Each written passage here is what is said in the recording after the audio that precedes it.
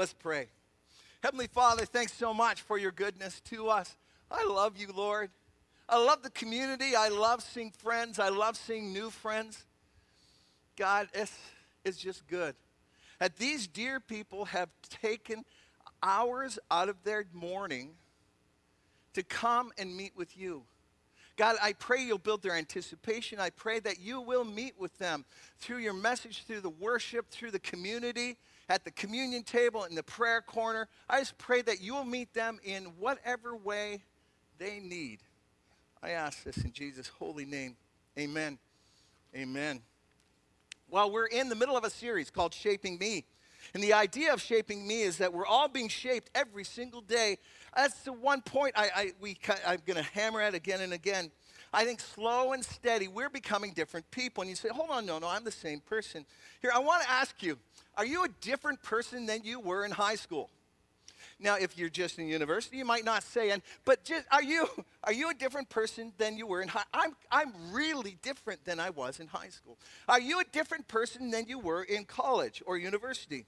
I would say yes. I think most of us would say, yeah, that's true, isn't it? I was really this way back then, and now I'm this way. Well, the thing is, something's shaped you to become a different person. And can we all admit that over the last 3 years of this thing called the global pandemic, it's like, have we all been shaped in some way?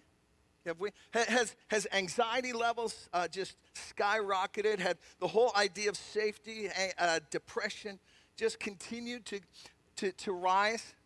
I believe there are things that shape us all the time. All the time. It didn't happen by accidents. You're shaped by the stories we believe, the habits we have, and the people we are around. And the question of this whole series is this: what would this year be like to be intentionally shaped by our loving Creator? What would that be like? I want you to dream about what that would be like. He says, if you walk with me, if you are shaped by me, you will become a loving person. You will actually have love for people that you never thought you would have had love for about 5 years ago. Wow, you have shaped me, God. You have given me moments of joy when I never thought I would have another moment of joy again. But you have shaped me. I have peace in situations that are so difficult, and it has to be you, God. Wouldn't it be great to be shaped, intentionally shaped by our loving Creator? So we're going to touch on those 4 ways over 6 weeks. And week number 1, we talked about we are shaped by our internal stories we believe. In fact, there's things that happened in our past that have planted stories in us that the evil one pokes at. And as the evil one pokes at us, we start to believe those internal stories. And in fact, we just talked about self-talk as a window to the stories that we believe. And God, in his power inside of us, has the power to switch and change those stories. In Romans 8:6, it says, for the mind set on the flesh is death, but the mind set on the Spirit is life and peace. If we can set our mind on what the Holy Spirit is telling us, it's life and peace. I emailed a story out to our partners, but it was a great one. One of our partners said, yes, in the past, somebody at their work had said some negative things about them, how they weren't good at their job. And could you imagine if somebody said that to you? Like it just wore at them, and it wore at them in their sleep again and again.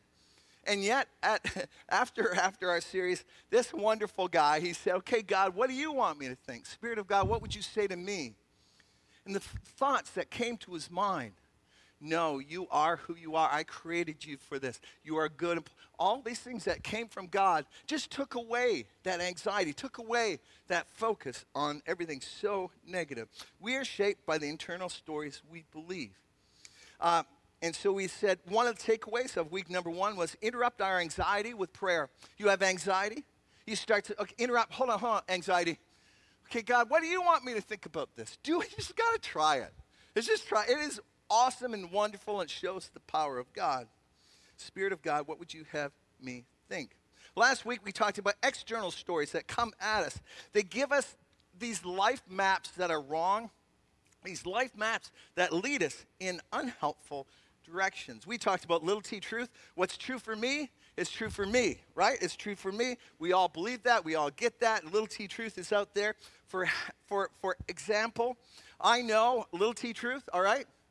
Cats are better than dogs. It just is true. It just is true. I'm sorry if you believe otherwise, but the truth will set you free, all right? It's just like cats are better than dogs. You have to woo a cat. You know, it's like dogs, come here. And they come here. They're so obedient. Cats, no. You have to build this, this trust. And finally, they purr. They vibrate. They're good things. All right. Tea is better than coffee. I knew I would get some response from that. All right. Okay, just this morning, I went and visited Starbucks. I don't know why I go to Starbucks, because their tea is more expensive than everywhere else. But I ordered a tea. I went in for a tea, grabbed my cup. They said, this is you. They even had my name on the thing. Evil. I took a sip. It was coffee. I spewed it out like in the movies. Mouth rot. Okay, so that is true for me. That's little T truth. That's little T truth. In other words, there are some things that are true for you that aren't true for other people, but they're still true. There is also big T truth. It is true no matter what I believe. It is just true. You can believe it's not true, but it's still true. 2 + 2 is 4. That's just, you can believe it's 6, but no, it is unyielding. It is just true. I remember this one young lady came up to me for prayer, and she said, Dave, I think I'm kind of pregnant. And I go, internal voice, I'm very kind. Okay, let me pray with you. Let me help you, talk with parents and help you pray this one through. Internal voice, you can't be kind of pregnant. You either are or you're not, right? Either one or the other. This is called big T truth.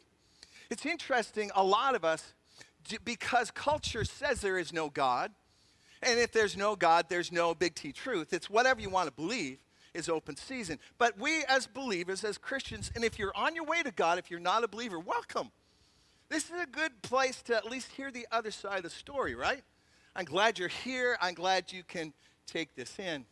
So if you're on the way to God, if you're not a religious person, the idea that there is a God that might actually have opinions about things starts to change the idea of what big T truth is. For instance, I had a friend a long time ago said, Dave, I'm making up my own religion. Cool. All right, do you give offerings to yourself? Okay, no. So, what's your religion? Well, I kind of like, this part of Christianity, and I got the bead thing from Mary, and, I got the meditation from Buddha, and, I got a prayer rug from Islam, and I'm like putting this all together. And he had it all drawn out in the sheet. It's like really cool. He tried to think of every religion possible. I tried not to. I say, well, you didn't get Hare Krishna in there. Anyway, as I looked at the map, I had one question. All right, one question. What if it's not true? It's like he never thought of that. It's like, well, no. What if you got it all figured out and you live your life by that, and then you reach the other side and you find out it's not true? Whoa. That's weird. And then he said, but you really can't find out what's true on this side of the grave. That's a whole other sermon series. Hold on, we'll get to that some month. But it's interesting. A thought experiment. If there is a God who has opinions on how we act, you think he might actually have some opinions, and maybe his opinions are the most important thing in the world. No matter how you feel about it, I believe, and as Christians, we believe, that God has given us a life map. In fact, I know this sounds so bad, but we believe because he's the creator, he gave us the correct life map because he made life. Now, if you don't believe in God, I'll let you be skeptical about that. I get that. That's great. You don't have to believe that.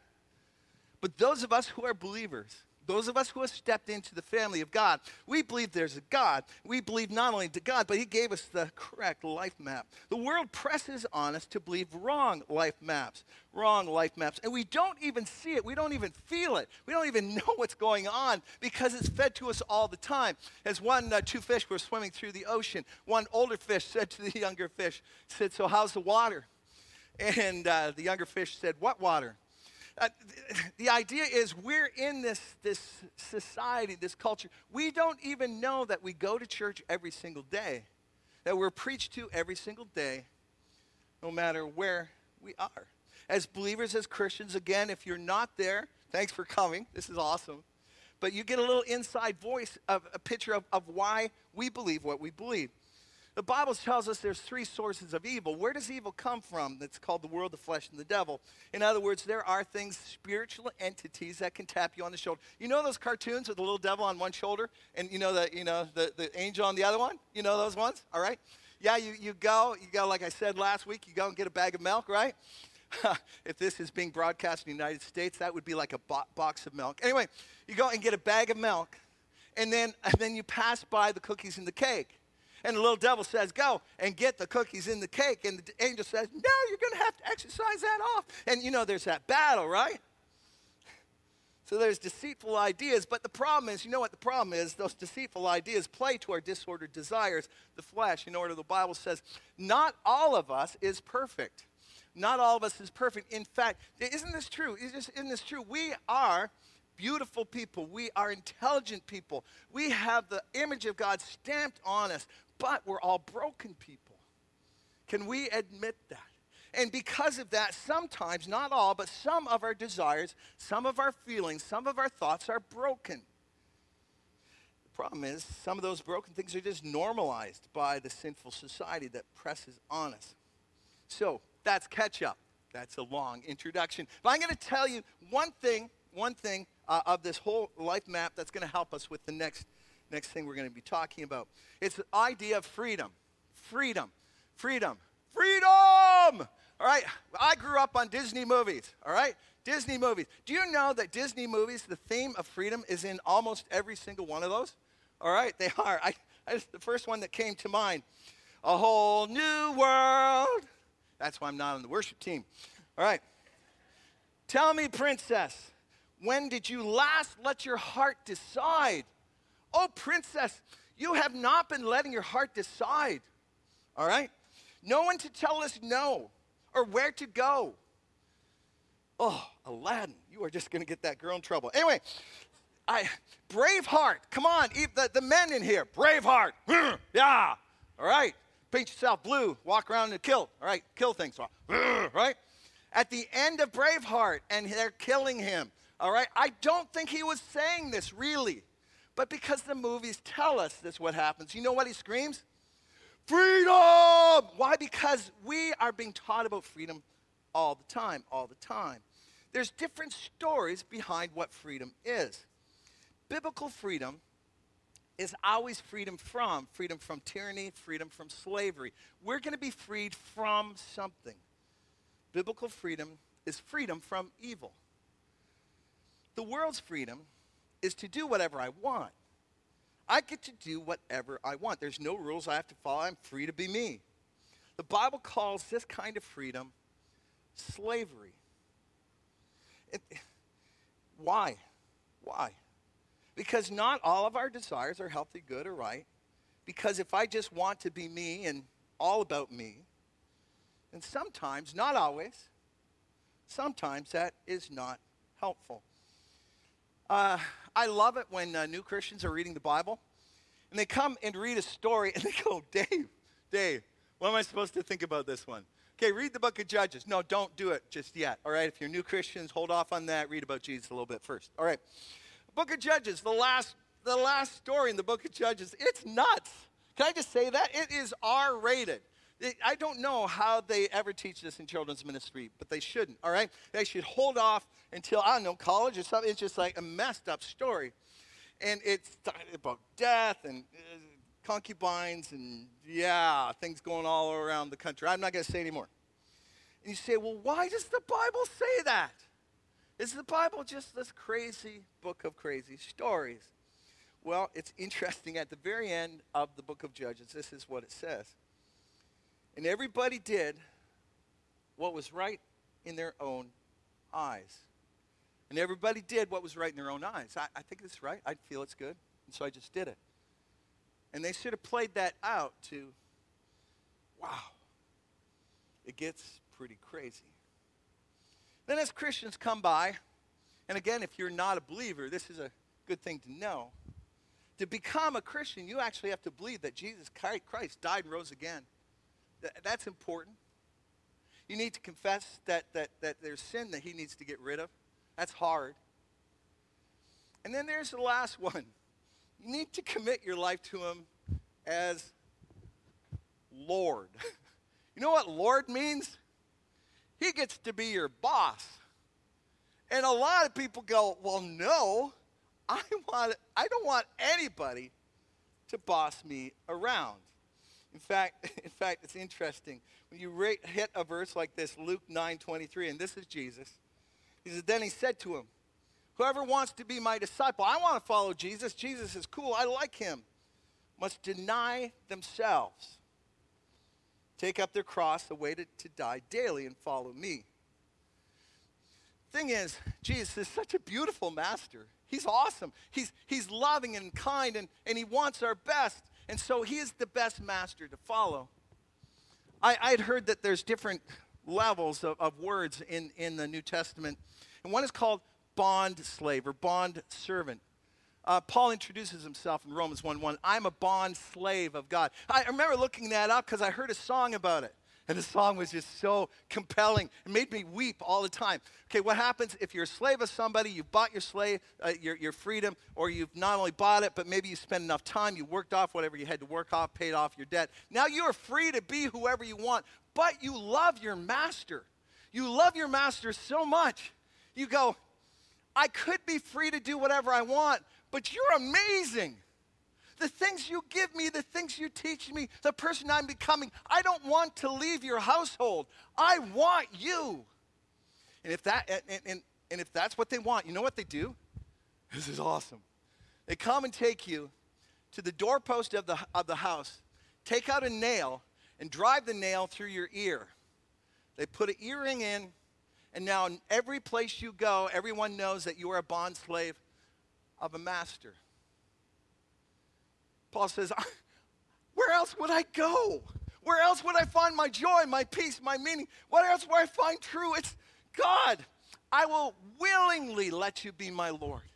Drive the nail through. Some people wonder why I wear an earring. I forget I have it on, actually. I really do. It's been in there so long. And it's not because I'm cool. Oh, yeah. Or I'm just so hip and so young. After so many years of gray hair, that just does not work, right? All right. I'm a bond slave of Jesus. Doesn't mean everybody has to get an earring, okay? It's just my thing, right? I've stood at the doorpost of his house, said, I don't want to go anywhere else. I want to serve you the rest of my life. Drive the nail through. I want the world to know. Sorry, got a little emotional there. I'm good. I'll move on. So, to understand the story of freedom, instead of freedom from tyranny, which is the world, which freedom, biblical freedom, we want to get freedom from tyranny and evil, to freedom to do whatever I want. If that little switch is going to help us with the next thing that shapes us. That was a long introduction, but here we're going to get to this thing, and it's going to be a little bit of a switch of brain. Okay, we're going to take a jump.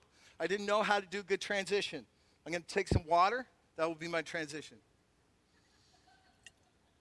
All right, here we go.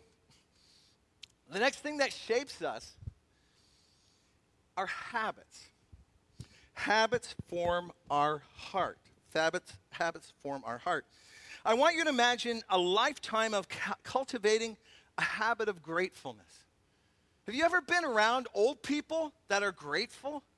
It's just like refreshing.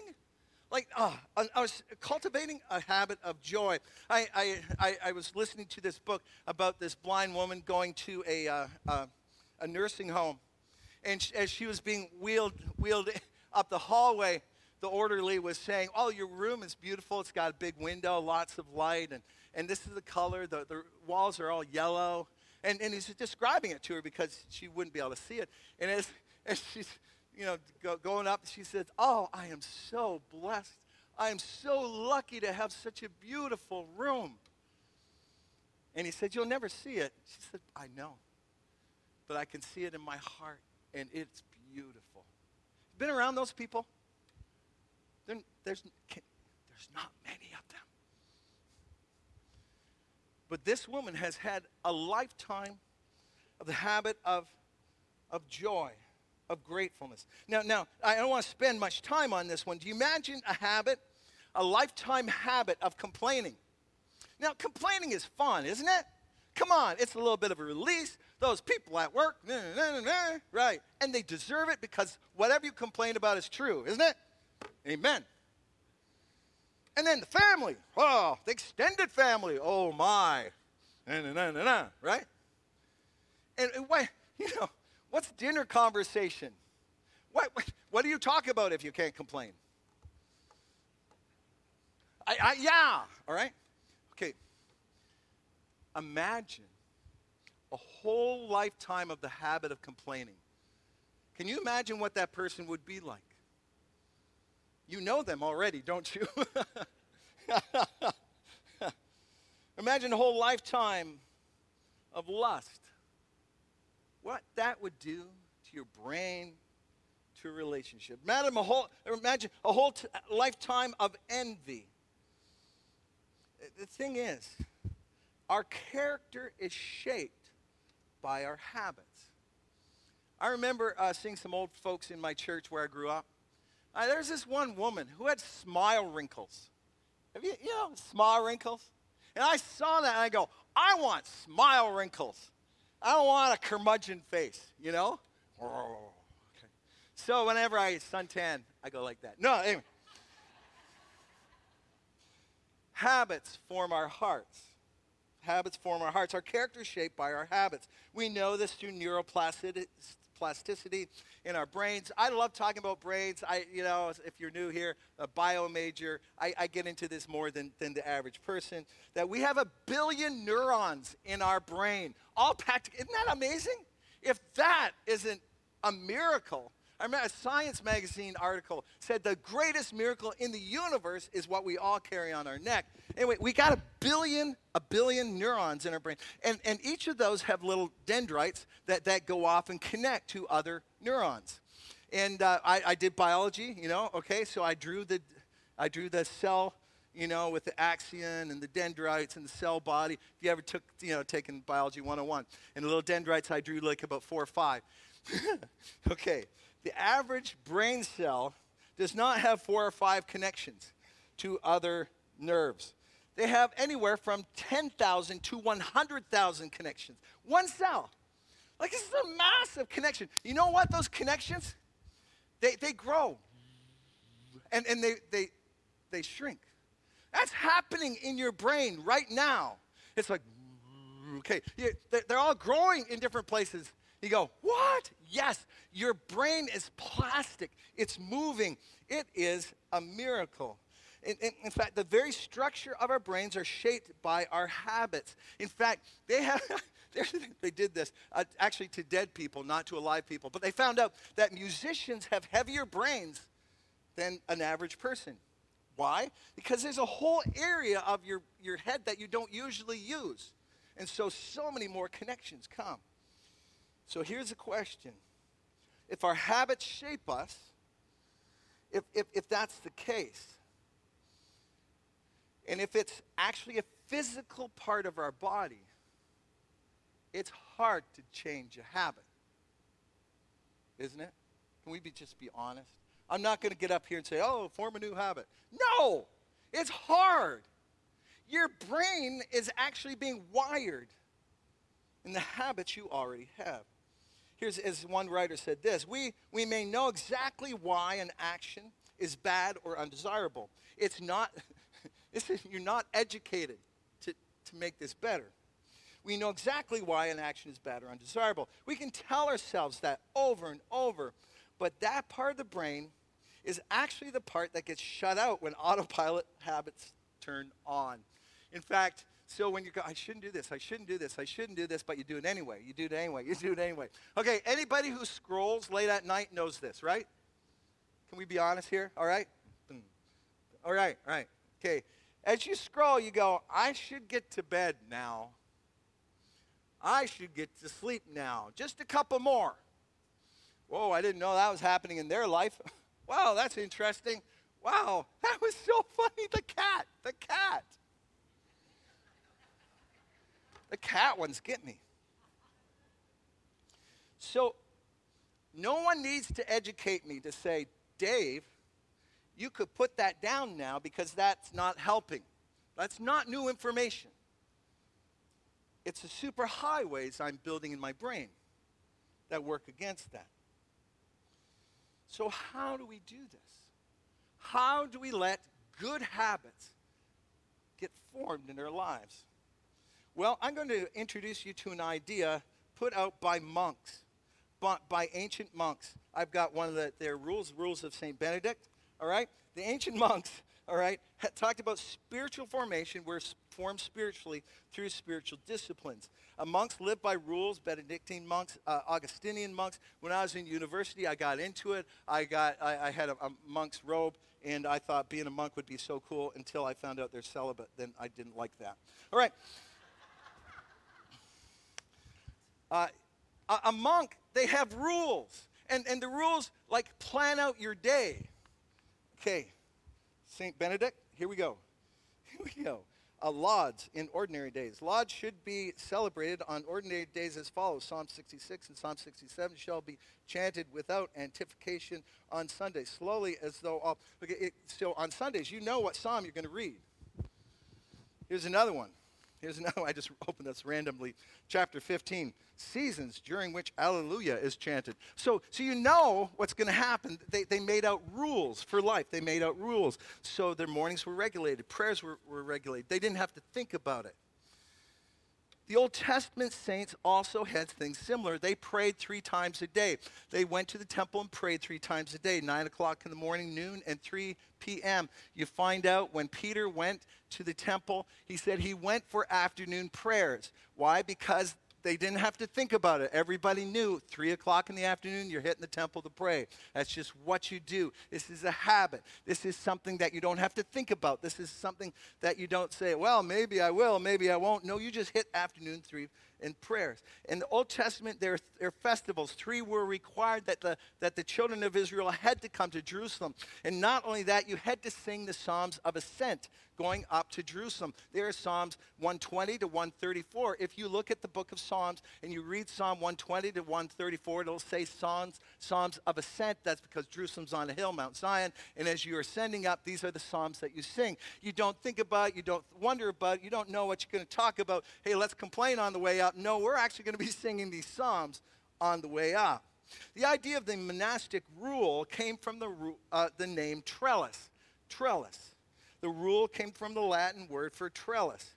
A trellis is something rigid and ungiving. And I got one up here. This is a trellis, kind of. Really cool, church-shaped. All right? The idea is you put a plant on the bottom. The plant is alive and moving.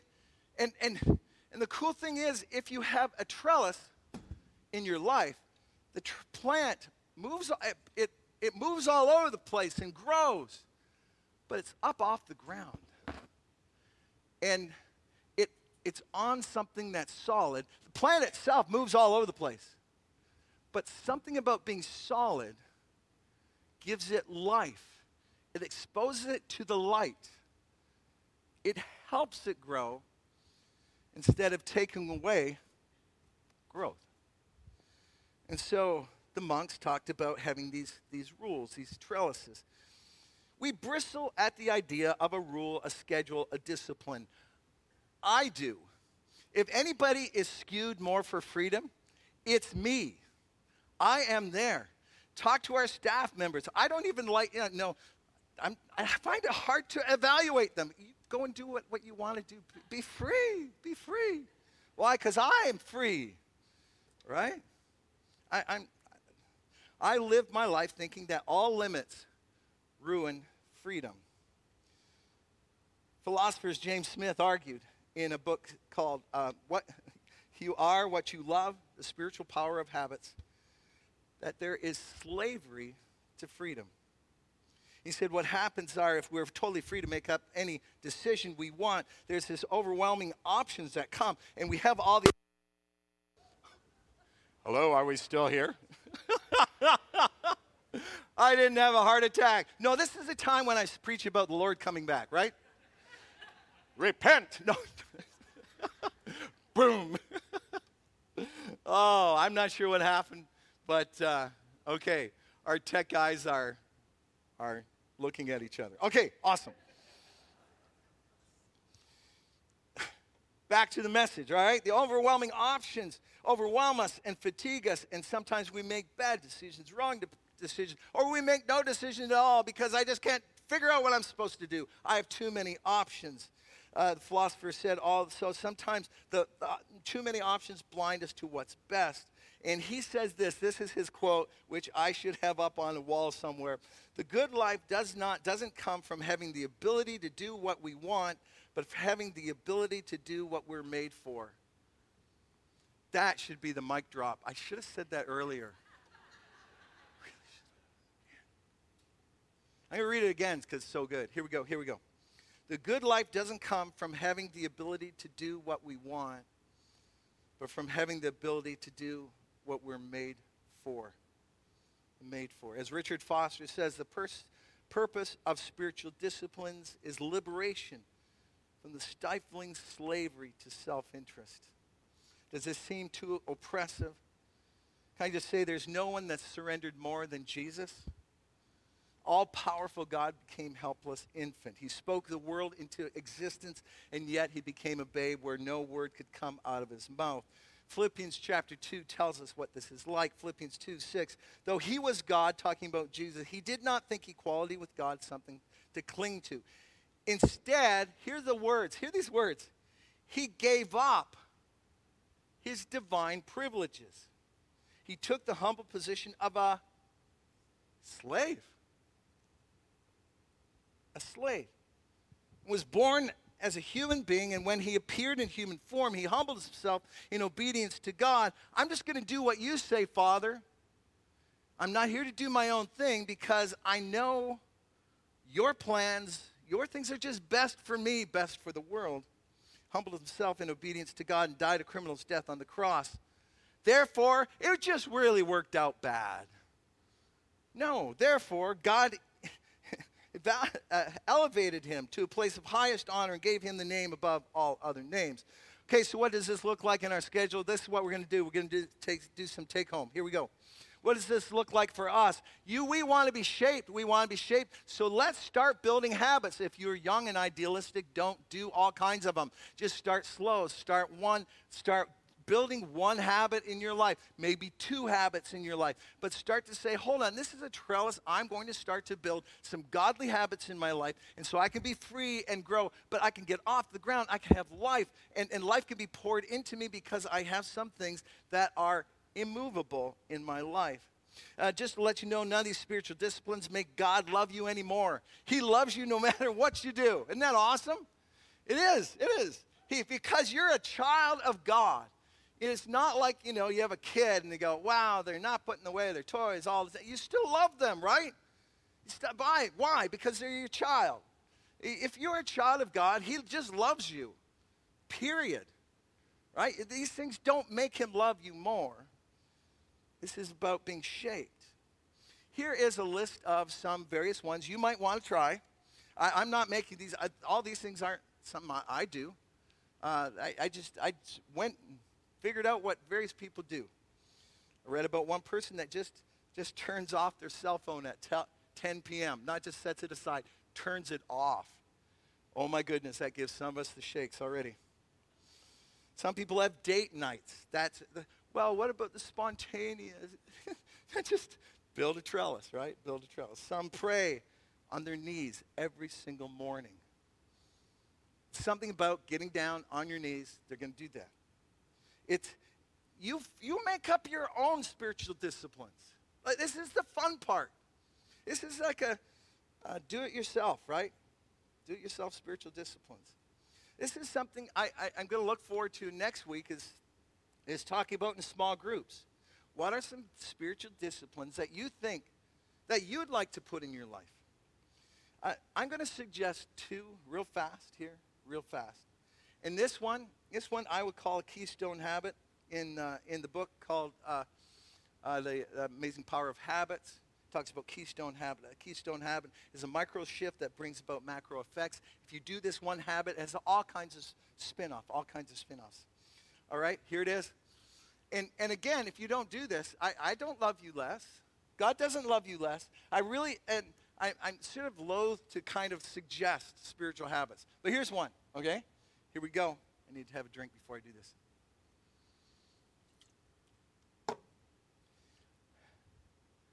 Go to church every Sunday.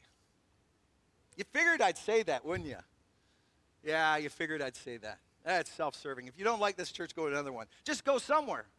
Every so often somebody leaves Church on the Rock, and I go, I hope you're going somewhere, because that's a win. It's not about Church on the Rock. It's just this thing called a gathering. I grew up going to church all the time, except when I was sick on holidays.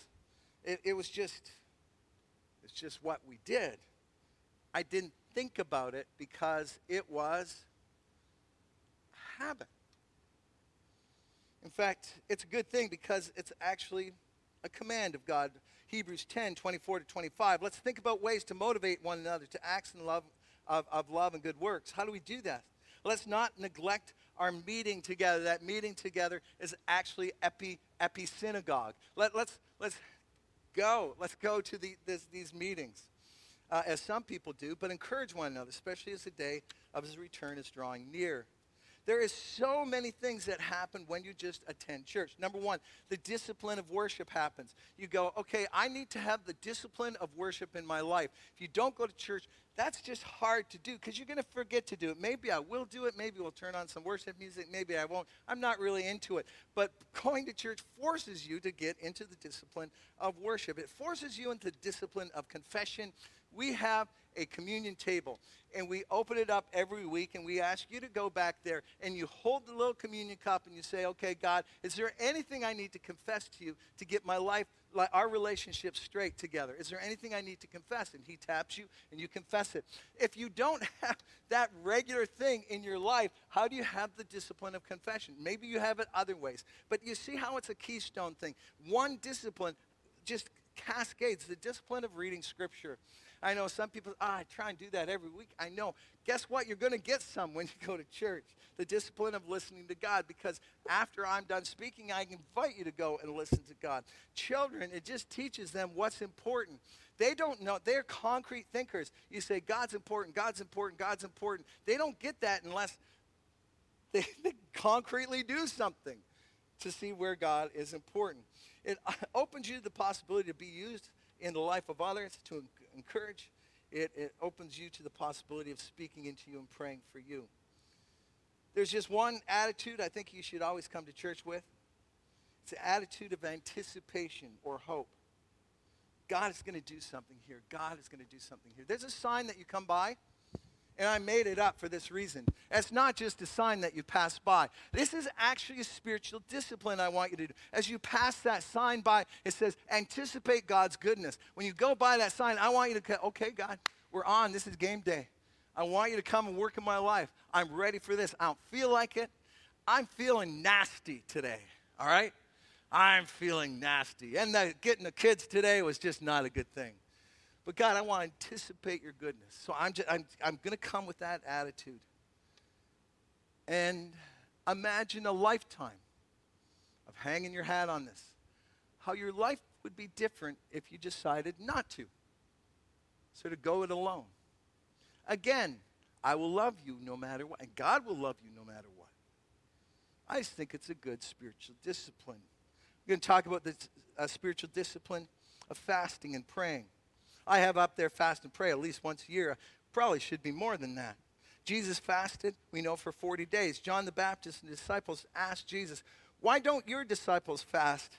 And Jesus said, Matthew 9:15, but sometime the groom will be taken away from them. Then they will fast. Then we're going to do that. In Matthew chapter 6, he gives us actual descriptions on how to fast. And he says this, and when you fast, isn't that awesome? Don't make it obvious, as hypocrites do, for they try and look miserable and disheveled so people would admire them for their fasting. I tell you the truth, that is the only reward they'll ever get. But when you fast, comb your hair, wash your face. By the way, that should be happening anyway, okay, every day. Some of you need to know that. All right, and then no one will notice you're fasting except your Father, who knows what you do in private. Come on, let's read this at the end.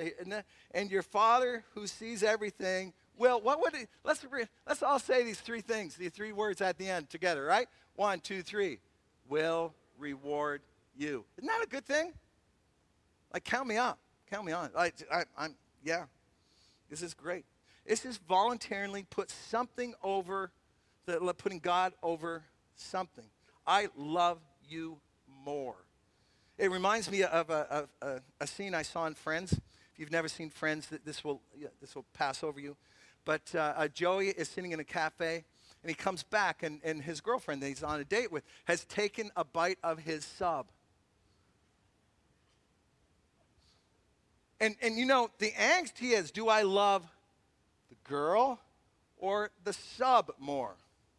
And as you watch Friends, you know that's a running thing, you know what. And so in the same way, we go, okay, God, okay, I'm not going to eat this meal. Why? I love you more.